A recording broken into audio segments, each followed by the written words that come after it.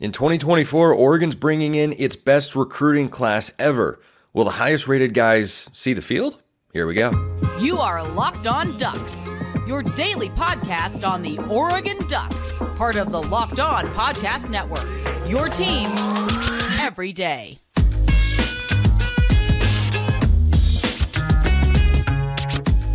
Yes, it is that time once again for Locked On Ducks. I'm your host, Spencer McLaughlin. Thank you so much for making this your first listen or your first view of the day. Part of the Locked On Podcast Network, your team every day, and your number one source to stay up to date with the Ducks. So if you have not already, please like, comment, subscribe, rate, and review wherever you listen to or watch this show, which today is brought to you by FanDuel. Make every moment more. New customers join today, and you'll get $150 in bonus bets if your first bet of $5 or more wins. Visit FanDuel.com/lockedon to get started. We've got Brian Smith, our Locked On Recruiting Insider, here on the show today doing some film breakdown, which is perhaps amongst the many things what Brian does best. LinkedIn is, of course, our recruiting sponsor here at the network. Brian, let's just hop right into it. The two kind of defensive gems for Oregon in this recruiting cycle, you can't actually know, but based on rating, the two highest rated guys are Aiden Breland and Elijah Rushing. They were 5 stars when they committed to Oregon. They're high 4, like whatever. They're big time players, and everybody knows that. Let's start with Aiden Breland. What can Oregon actually expect from a guy on the interior who comes in with a lot of hype out of Mater Dei High School? He got into really good shape over the last year or so. At one point, he was over 300 pounds coming into high school, and he's kind of taken things to the next level with his nutrition, and he played at Mater Dei. So you're talking about a kid that understood the whole concept of technique, being prepared mentally, understanding scheme, who I'm going against, what to expect to double team, all those things you get at Mater Dei. And now he's matured and kind of figured it out. If he doesn't play some, I'd be surprised. You and I were talking about Mateo before this podcast and how many snaps he played. He was obviously ready as well. He played 38 snaps, the most in any one game, in like 280 or something like that for the year. It's hard for freshmen to play a lot, but Braden is one of those rare kids that can do it. I bet he gets 200 snaps next season, and he'll be a rotational guy on the inside. You can't teach his athleticism at 285, 290 to go with all those other intangibles. Yeah, Mateo Uyunglele, 330 snaps as a true freshman, and he, like Breland, was a 5-star when he committed to Oregon. He comes from the state of California. He lost a star once he got there, but it doesn't actually change the player himself. And, you know, it's hard to look at the defensive line with the way Dan Lanning and Tosh Lupoy and the staff treated it a year ago and really determine your starters other than maybe Jordan Birch and probably Jamari Caldwell, the Houston transfer. But even then, this is a very rotation-heavy unit, and that's the way that you've seen teams do things in the SEC. Georgia in particular, it's the definition of embarrassment of riches. They have seasons where they have like 1 or 2 guys over 300 snaps on the D-line, which everybody else gets angry about. But that's called elite recruiting. That's it. They're not only rotating guys, they're dominating when they do it. They probably are the top 5 in the nation in 3 and outs again in Power 5 football every year. That's why their snap counts are low. They maximize, they rotate their guys, and they get it done. That's how Alabama did it, etc. You got to be fresh at the end of the year if you're going to play like Alabama plays Auburn, then they turn around and play in the SEC title game. Georgia plays a pretty good opponent somewhere through there, then they play Georgia Tech, then the SEC title game. You got to have low snap counts. And that's what Lanning's trying to get to. They're close. They're not quite where they need to be, but that freshman group, that ridiculous number they had last year, as sophomores, you got to think 20%, maybe 30% more for some of those kids, you know, figured it out, the playbook and all that. And now you're able to get 2 or 3 more guys around the 250 mark. You don't necessarily have to play Mateo a ton more. He'll be a better player, but you save him for special games where he'll play 45 snaps. And then you can play him 15 against something state. That's how you win in the SEC. And now Oregon joining the Big Ten, same kind of deal. For Aiden Breland on the interior, I think he has a better chance than Elijah Rushing, who we're going to get to in a moment, to play more snaps because of the state of Oregon's interior, the D-line. You're losing Casey Rogers, Taki Taimani, Brandon Dorlus, and Popo Amavai. Those are your top 4 defensive tackles. They bring in Jamari Caldwell from Houston, but I expect Breland to be in the mix. But how ready is he going to be compared to, you know, the guys from the 2023 class, the Johnny Bowens or Amari Washingtons, Terrence Greens of the world, and there are a bunch of other names in that group. There were 10 total defensive linemen in the 2023 recruiting cycle. We saw 3 of them last year, all at the edge position. All these interior guys redshirted. They've had a year in the weight room. They've had a year to learn the defensive system. How prepared is Breeland to step in and push those guys for playing time when they're probably expecting to see a greater snap count? Well, I'd expect at least one guy to probably bow out after the spring. Like somebody, I don't know who it's going to be. Somebody's going to think I'm not going to get enough snaps. But again, that's why you recruit that many kids. Whoever doesn't make it, doesn't make it.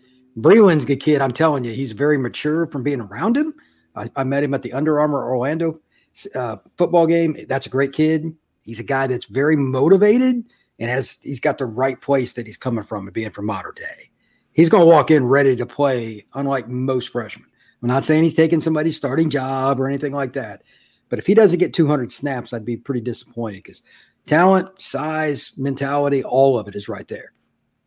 Let's move to Elijah Rushing, who's coming in at a much more loaded position group. And I talked about him on yesterday's show. I think comparison-wise, I see him and I see elements of Kayvon Thibodeaux positionally, the way he comes off the edge, the way that, he's probably best standing up, but he can put one hand in the ground and, just get after the quarterback. He's coming into a much more loaded position group because you've got Mateo Uiagalelei, Blake Purchase, Tatum Tuioti. They all played last year. You've got Amarion Winston in that room. Okay, he was a regular rotation guy for the Ducks last season. He logged 244 snaps. That was 5th most amongst the edge defenders, and that includes Jordan Burch into that mix. So when you look at rushing, right, I see similarities to Thibodeaux. Nobody is Kayvon Thibodeaux, of course, but how ready is he to contribute as a true freshman?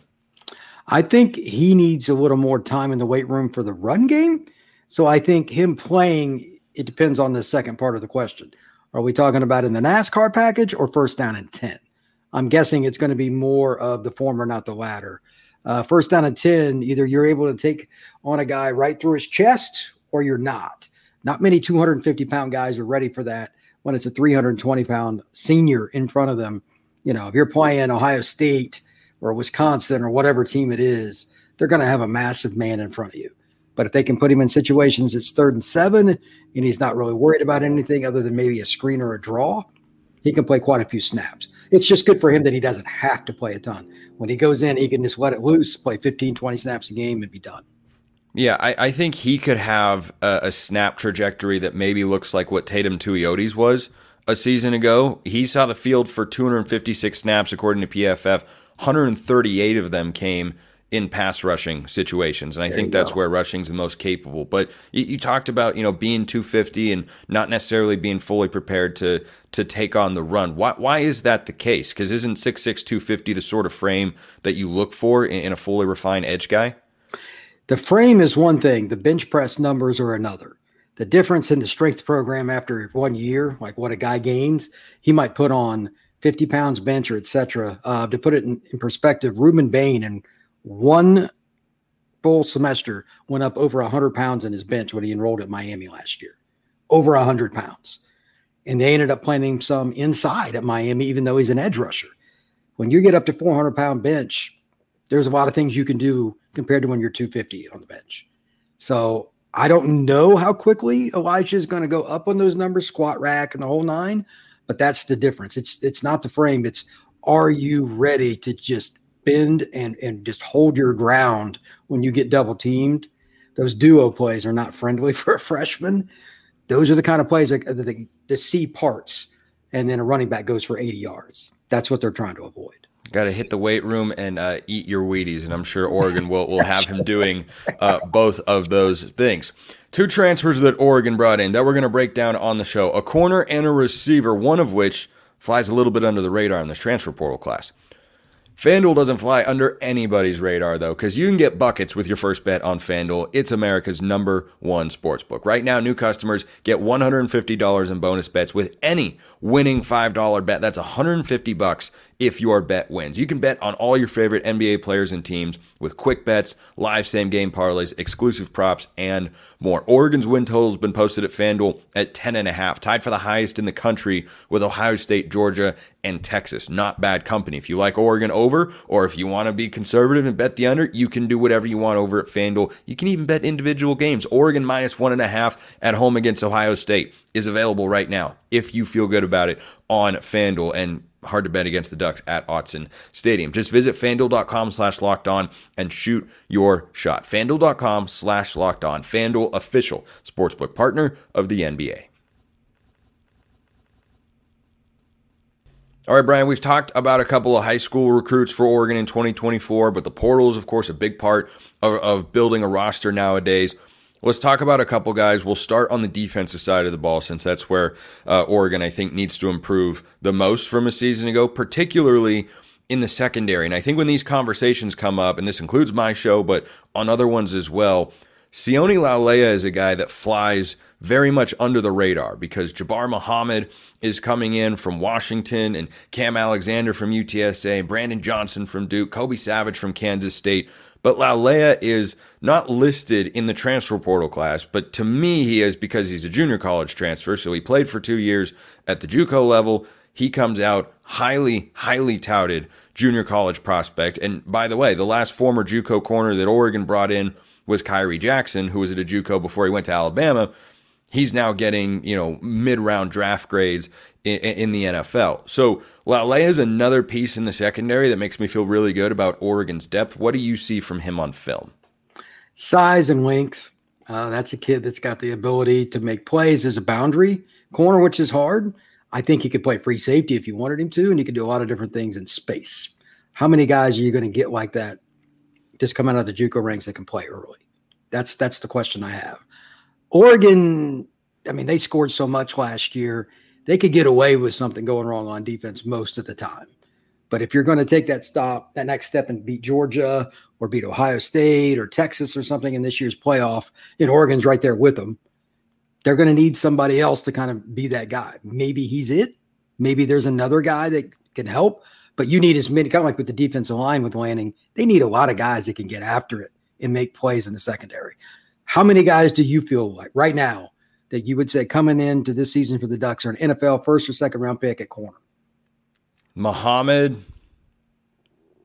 You need at least two based on recent history. It's just, you like after 2016, Washington, Bama, Clemson, and Ohio State, they were the 4 playoff teams. Every one of them had a first or second round pick, if not multiple, the next spring. It's insane at corner. If you do not have NFL talent at corner, the chances of winning a title are very, very low. And Oregon's got a good defense, but just adding that one more piece might be the difference between getting into the final game or not even winning a playoff game. So maybe this is the guy. Again, unique pieces like this too. He could match up with some big guy, and that always helps. There's nothing worse than knowing the boundary guy over there on 3rd and 8 they can throw a jump ball to, and there's not much you can do about it. So that's my guess on what Lanning likes about him, and I know I do too. Yeah, so you mentioned something really interesting, and that you could see him playing free safety. And the reason that caught my attention, I imagine the eyes and ears of anybody listening to or watching this right now who's been in tune with this sort of stuff, is that Oregon's safety depth is nowhere near as strong as its cornerback depth. You can go too deep across the board. You can go Muhammad and Manning at boundary corner. You could go Florence and Alexander field corner. You can go Johnson and Reed at nickel. But at safety, you've got Kobe Savage, Kansas State transfer. You've got Tysheem Johnson coming back. And then Brandon Johnson is kind of that nickel spot of that third position. But I've talked on this show before about, hey, could Aaron Flowers play as a true freshman, or is Tyler Turner or Cody DeCambra from the 2023 class, are they going to pop on the back end and see some real playing time? Why do you look at Laulea and say he could play free safety? Length. He just fits the profile, just like the body type. That doesn't mean that he's a guy that's going to be back there directing the whole deal. I have no idea. Safety is very, very hard at the college and pro level now. Let me be very clear. I'm talking about physical traits. He may not even have an interest in it. Now, if Dan walks up to him and says, hey, we're really short, so-and-so's banged up this week, we may need 5 to 10 snaps from you there. We got to get you up to speed. It is what it is. But I'm sure they would at least take a look at it in spring ball. because you want to play devil's advocate. Okay, we're good, but what if this happens? We need to be prepared next year. And spring ball is where you try those things. A running back might play some safety this spring. I doubt you guys will be there in the media to see that in practice, but you try those things to find out if there's another way to make this work, especially if it's like the last position to get over the top. Again, the receivers and stuff in college football are so good now, safety is hard. They're putting a lot of one-on-one spots. So if you can take a corner and move them to safety, it's one of the things Florida State did in the late 90s. By the way, they were really good then. They recruited all corners and moved guys to safety unless a guy was like a 5-star. They just recruited corners. And they were winning 10-plus games a year doing it. It's a pretty good philosophy. Yeah, not bad. I think of Triquez Bridges, who is transferred to Florida this offseason. He was a safety when he came to Oregon. He moved to corner, and there was always discussion in the media and fan world of, well, could he move back to safety because Oregon doesn't have the depth. So I'm curious to see what happens there with Laulea. Let's go to the other side of the ball and talk about another transfer for the Ducks. Evan Stewart, one most Duck fans probably know by now, former 5-star recruit, grades as a 5-star transfer on 24/7, coming from Texas A&M. 2 solidly productive years with the Aggies, but it definitely feels to me like he's got another gear, and I think he comes in and is Oregon's number 1 receiver. At least that's what he's capable of. He's one of the few kids that I've ever seen that runs hot like he does. He's a kid that's very emotional, but when he's in his zone, he could just dominate anybody. Like, his technique is tremendous. There's a guy named Hooks in Dallas that he trained with. Before he got out of high school, he was better than a lot of college kids technically. And then the speed and change of direction and all that were just God-given. He could be a 75 catch guy, no problem next year. I don't know how it's going to work out because they're going to spread the ball around. I happen to know the quarterback that's going to the Ducks. He's a great guy, and he'll throw it to whoever's open. But if they start to connect, the 75 will be a low total. He'll throw it up. He likes to throw the 50-50 ball down the field. Stewart is phenomenal at that. He's going to make an impact. I don't care if it's Ohio State's corners. I don't care who it is. Not a lot of guys are going to cover him. And he's finally going to be, at least I hope for him, playing for a quarterback that stays healthy. A&M had so many problems the last couple of years. Stewart's numbers don't give him any kind of justification. I'm telling you, that is an NFL player. He'll be at Oregon 1 year, and he'll be in the NFL. So you think he is for sure gone after 2024? And barring this, again, something goofy happening at quarterback, yeah. Okay. His talent is ridiculous, and he's very, very motivated. Yeah, well, that's more than a little interesting because that means, if that is correct, and I'm inclined to take your word for it since you tend to know what you're talking about. That's why we bring him on the show, everybody. That would put Oregon out their top 4 receivers, at least where it looks like now, going into 2025, which is crazy. But you'd have Stewart, Trayshawn Holden, Gary Bryant, Tez Johnson out of eligibility. If Stewart's gone as well, that could be a completely revamped receiver room the following year. The portal will certainly come into play, but that could also be an opportunity for guys like Jurion Dickey or Kyler Casper, Jeremiah McClellan, Ryan Pelham, Dallas Wilson, and the like to have a big role that year. But on Stewart, he's someone that comes with a lot of attention and hype and whatnot. Troy Franklin was the number 1 receiver for Oregon last year. He was great taking the top off the defense, but he could also work the short and intermediate stuff. Where does Evan Stewart rank in your mind in that ability to not just be a guy who's super fast taking 50-50 balls? He does the best work when he turns guys around. He's the one that will YouTube somebody before he touches the football. He put in the time. Hooks is the guy I'm talking about. He's the trainer up there. Then he played at a good program too, the whole 9 yards. He was focused on his craft. This is what I'm doing. In the 7 to 12 yard range in the middle of the field where it's hard for quarterbacks and they're a little nervous because there's more hands trying to get to the ball, Evan finds a way to get open. He is the annoying guy on 3rd and 7 that gets 8 yards. And he can go over the top, don't get me wrong, but you're going to make your money literally and, philosophically speaking, if you can play in the middle of the field and take hits and catch the football. You got to do that at the NFL level because you're not just going over the top in the NFL. The guys are too good. He's that guy.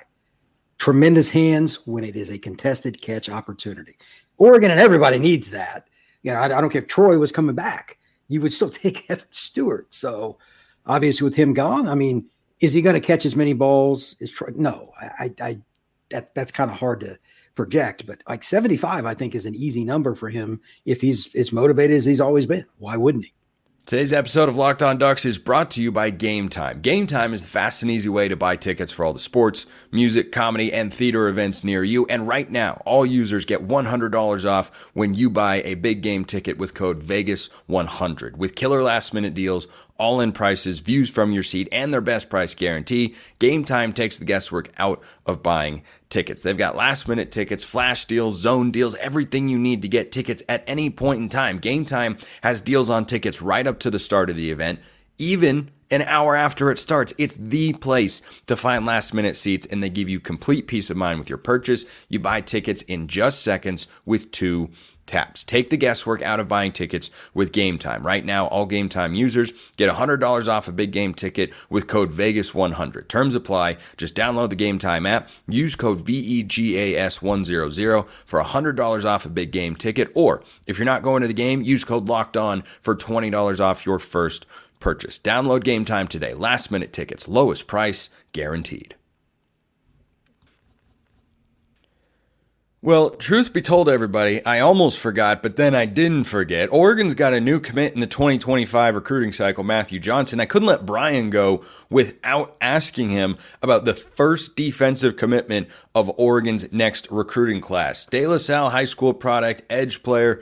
Brian, what can you tell Oregon fans about Matthew Johnson? Well, he played a lot of 3-and-1 tech for De La Salle. They got a lot of guys. 6'5", very long, 260.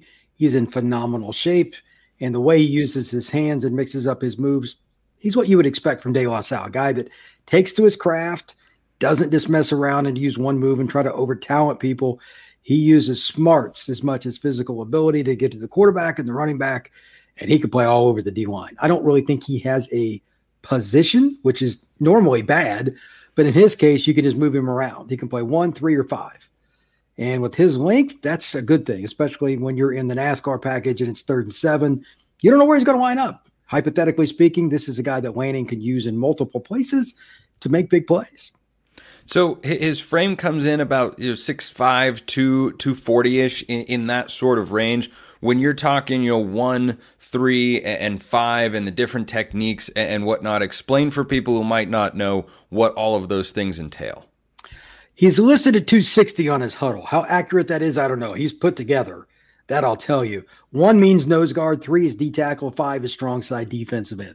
The numbers I've just got used to from being around coaches, but they're usually put together with a 4-3 line, which about half the NFL teams run. If you hear zero tech, that means it's a 3-man line, and you got the big nose guard just right in front of the center. Those are the easiest ways to define it. But again, it's totally different being a 1, which is just shaded to the inside or outside of the center, to the strong side, and being a 5 tech. That's a world apart, even though it's only a couple of gaps. The kind of guys you go against, etc. Having a body that is proven athletically to be able to play at either spot is rare. If he's truly around 260, and I think he is, he'll probably play at 280 or so at Oregon. Maybe on goal line he plays on the edge on 3rd downs or something like that, maybe in specialty situations. And then the rest of the time as a pass rusher on the interior, I think he'll end up being a 3 tech most of the time. But maybe they put him on the nose on 3rd and 8, make the center hike the ball with a really athletic guy in front of them. Those are the games that Lanning knows how to play after he's been at Bama, Georgia, etc. And it's a chess piece. It's one that's really unique, and Ducks fans are going to enjoy. So versatility is the name of his game. Last guy that I really think of in college football when you're talking versatility was Isaiah Simmons, and he's kind of struggled in the NFL because – well, he played a little defensive end, he played a little linebacker, he played a little safety, and then he got to the NFL, and he wasn't good enough at any of those spots to live up to his full athletic potential. When you look at Johnson, where does he maximize his potential? 3 tech. I think as a general rule, 25, 30 pounds is what you're going to gain. He's at least 250, and he says he's 260 based on huddle. I'm guessing he's going to play at 280 or so and try to cut himself off in that range to keep his quickness. But he's got a bevy of different moves because, again, he's from De La Salle. He'll be able to use those better at that spot where he's going to get fewer double teams than he would playing nose guard. Brian Smith, Locked On Recruiting Insider here at the network, brought to you by LinkedIn Jobs. Appreciate you stopping by. All the film breakdown you could ever want, everybody. Thanks, Brian. Thank you very much, sir. So as we pivot to basketball here, unfortunately, Oregon is going to, in all likelihood, go forward without Nate Biddle. And that's a bummer because Biddle came on at the end of last year and he was someone who I was so excited to watch this season. And then he suffered a wrist injury. And now I don't know if that's flared up, but the illness he's dealing with is reportedly going to keep him out for quite a while. I don't really know everything that's going on. I don't know that anybody knows everything that's going on there, but Oregon has to operate as if they don't have Biddle available and that they won't. And he's just a mega talent. Hopefully he comes back and is healthy for the Ducks next year because N'Faly Dante's out of eligibility after this season.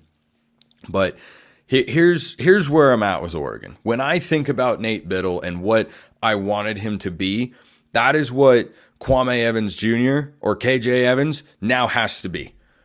And that is a big who can be a 5 in spots when Dante is not on the court. Because Mo Diawara, who filled in just beyond admirably while both Dante and Biddle were out and gave Oregon everything he could, really what they ended up doing in those rotations was they would start with Mo Diawara at the 5, but then at the end of the game, KJ Evans was playing the 5. And sometimes I think Evans is going to have to do that. And Evans is a guy who can score inside and out. He can hit the mid-range. He can shoot the 3 a little bit. He's still progressing in that sense. He's 28% from beyond the arc this year. You'd like to see him get that, into the low to mid 30s, but that might be something that evolves over the course of his Oregon career. But I think as it pertains to this season, the best 5 Oregon can put on the floor is Shelstad, Couisnard, probably Tracy, Evans, and Dante. I think that's the 5 who in crunch time are going to be out there.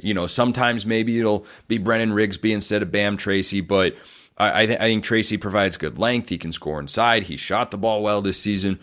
I think that he's been really, really good. But without Biddle, this is the moment in which Evans, once again, has to really step up, because if you're not going to have that size inside with Biddle, who's 7 feet tall, then you need someone who can come in and be a defensive presence and an offensive presence when Dante isn't out there. And so the thing about Mo Diawara is he can bring it defensively a little bit. He can rebound. He's a big body. But offensively, unless you're giving him a wide open dunk, he's not going to give you anything.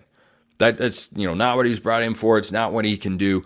Evans can give you that. So I think this is really an opportunity for Evans to blossom and thrive and play a bigger role without Biddle in the fold. And I hope that he is given that opportunity. And I've talked earlier this week on the show about, N'Faly Dante and working him into the offense, but not running it straight through him and being reliant on him or anything like that. I think that Biddle being out the rest of the year could be great for Kwame Evans Jr., and Oregon needs him to be great.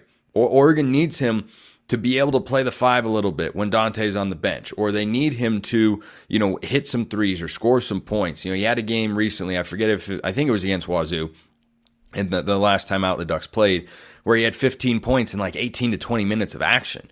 He was really, really good. I'm going to double check that real quick. But, he has had flashes of the potential. He's one of the highest rated recruits in Oregon history. And he, had just 5 points against Wazoo. The win against Washington, he had 15 points in 24 minutes, and he only hit 1 3. That's the sort of potential that Oregon needs, because when, I was waiting for Biddle to come back, that's what I was thinking Biddle would be able to provide. Size, scoring, shot blocking. But I've seen Evans do those things, and he's the guy who I think most is going to have to step up. But Oregon's got to be able to find the right combination of offense and defense. Their defense almost blew it against Washington. They hung on for the win. Their offense let them down against Washington State, but the defense played well. If they defend the way they did against the Cougs, who are a really good team, and they have got some really talented offensive players, if you hold teams under 70 points, you should be able to win regularly, especially at home. But Oregon State is up next on Saturday. The Beavs have pulled an upset of Arizona this year, and they beat somebody else who's good as well, but they have not been great overall. And Oregon should win the game. And Oregon plays the Beavs twice in the next 4. They've got the Bay Area schools next week, and then Oregon State comes to Eugene. And then the final 3 games of the year are Arizona, Colorado and Utah. And that'll end up defining Oregon's season, whether or not they get to the tournament. And I know that, those of you that are basketball fans out there are asking questions about Dana Altman. I think that's completely fair.